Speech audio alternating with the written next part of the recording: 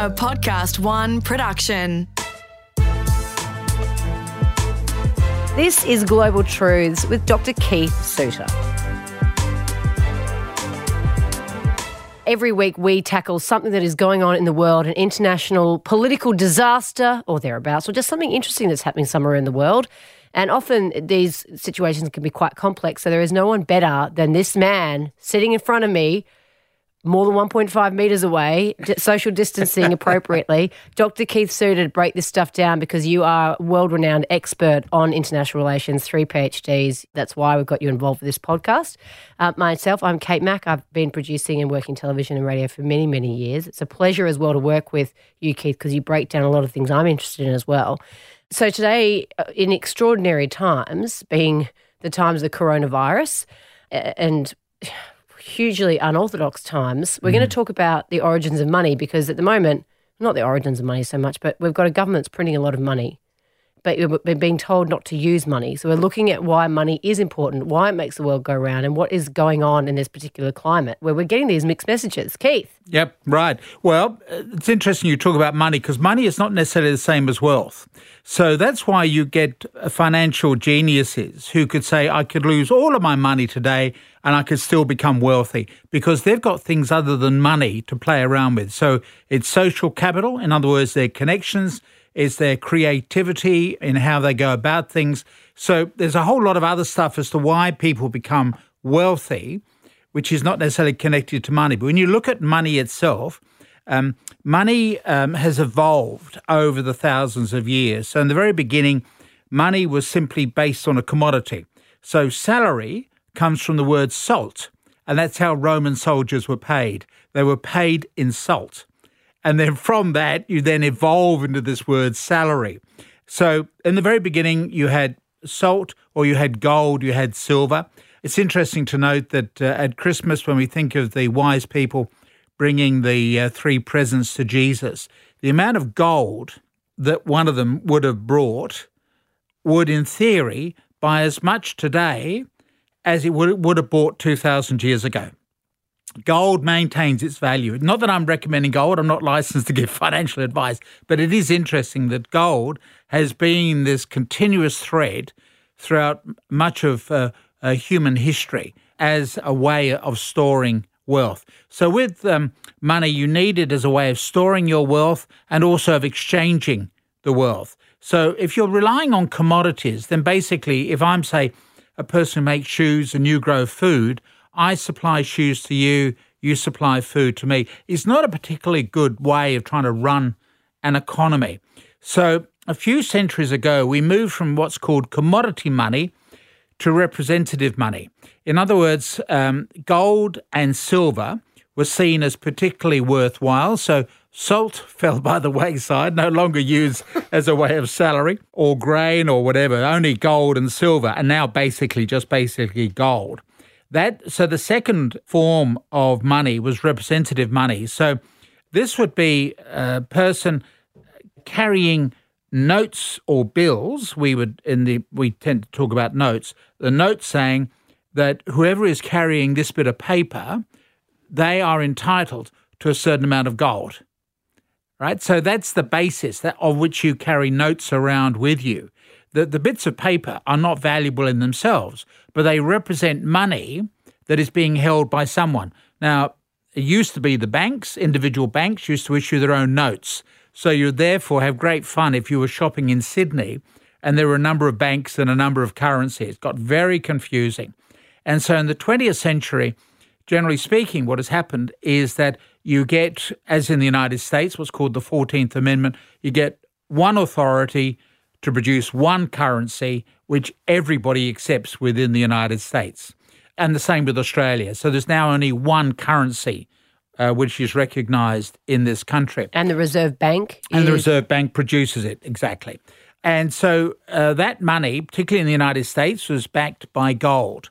And America became the centre of global finance. So it used to be Britain. You know, we used to talk about something as being as safe as the Bank of England because their pounds were backed by the gold and silver reserves of the Bank of England. Britain went bankrupt because of 2 world wars. So the United States took over the job of having the major currency in the world. So we moved from pound sterling across to US dollars. Can I just quickly get you to explain, and I know you slightly skimmed over it, but who decided that gold had to be the most expensive commodity? I think that gold has proved its worth in the sense that you can dig up gold today as coins and they're perfectly preserved. Now, you go back to salt, and the salt loses its saltiness after a certain amount of time when it gets moist. Whereas you could have, as we still do, we come across, in fact, on the west coast of Australia, there are still Dutch gold coins on the beach, if you know where to look. By the way, I don't take them because they're now claimed by the Australian government. But you've got gold coins that remained there. There was a very famous wreck where the person looked over the cliff and looked down on what he called a carpet of silver. So the fellow, this was a Dutch wreck. He had come across it as an anthropologist, noticing Indigenous people in that part of Western Australia on the coast had blonde hair and blue eyes. So what had happened is that when this Dutch ship crashed into the coastline of Western Australia 300 years ago, some of the sailors survived. They clambered up the beach. They then lived with Indigenous and then, in a sense, gave their genes, so to speak, to the local Indigenous community, whereas the Indigenous were not interested in the silver. Remember, this is why we moved to this representative currency, because if you're an Indigenous person, you're not going to carry around a bag of gold. It weighs something. It's too heavy to carry around. And so that's why in other countries we moved to what's called the representative currency. And so you have a bit of paper. And so the currency that we use is backed by gold. It's called the gold standard. And so because the gold lasts for thousands of years, it's rare, it's difficult to get at.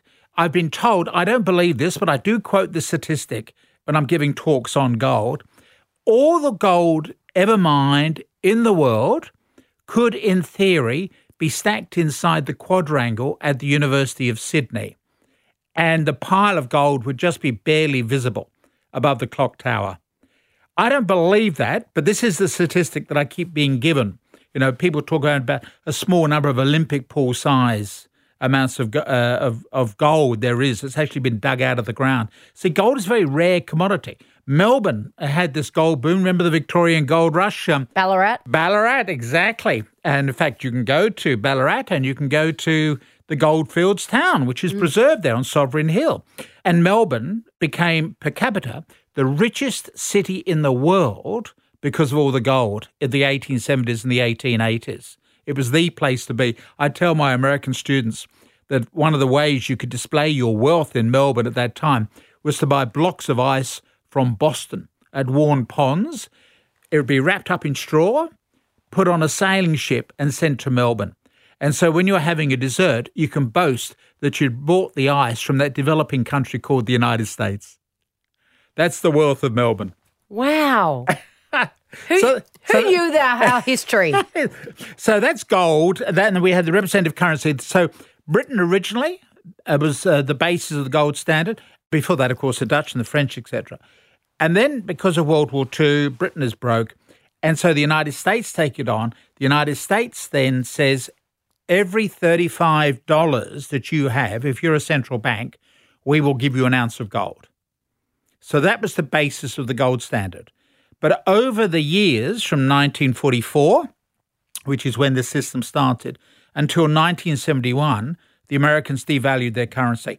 They printed extra dollars. In effect, the phrase was, it's not particularly elegant, they had dollar diarrhea. And so countries were saying, we are drowning in dollars, we'd much rather have the gold. And of course, the Americans didn't have the gold, so technically they were bankrupt. Now, I've got to say to you as a private citizen, don't you write checks if you don't have the money in the bank account, because that's actually a criminal offence. The US government came off the gold standard in 1971. So why did they do that?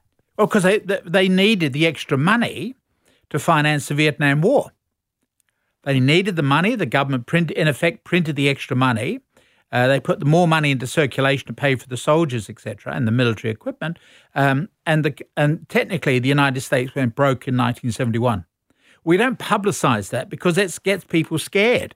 Look at what we're seeing with the coronavirus and the panic buying of toilet paper. If people knew that the United States, the centre of the global currency, had gone broke, they would have been very worried. But it meant that we moved from So remember, we start off with a commodity currency like salt or gold. Then we moved to a representative currency, which was a note of paper signifying that if you're carrying this bit of paper, you are entitled to a certain amount of gold, or previously that gold and silver. We're now into a third era of money called fiat money. Fiat means command. So the government commands you to accept that little bit of paper which says that it's worth $5 as being worth $5. You are commanded by the government to accept it, even though the government itself doesn't have the gold behind it. So that's the third era in which and that's where we're now living, in this era of what's called the fiat currency. We're off the gold standard, and so we're now in this era of fiat currency. It's a new era into which we have moved.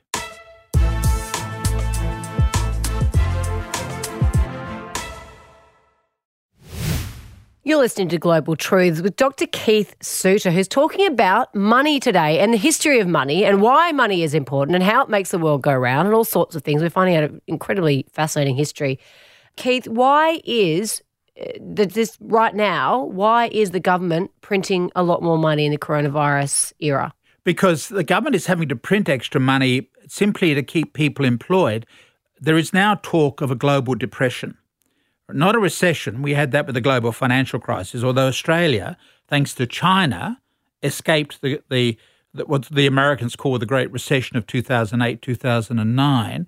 We escaped it, but the Americans suffered terribly, as did the British, or the whole of Western Europe, etc. Now there is talk of there actually being a Great Recession. So in other words, we're thinking back to where we were in the 1930s, when a third of the Australian workforce was unemployed. So that is the speculation. So the government has a way now of coping with this. In the 1930s, governments at the time were very limited in how they thought about the economy. And so remember, they were locked into the gold standard at that time. And they said, look, we can't print extra money. And so there's a shortage of money in circulation. You've got to have money circulating. It's got to move from one person's pocket to another to keep people employed.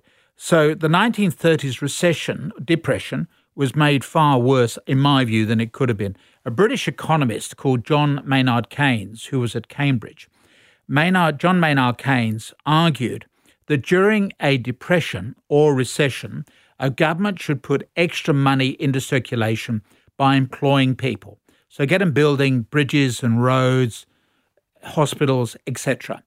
And that's how the British and the Americans got out of it. Now, the Americans separately came to their own idea. It was called the New Deal, but it was basically the same.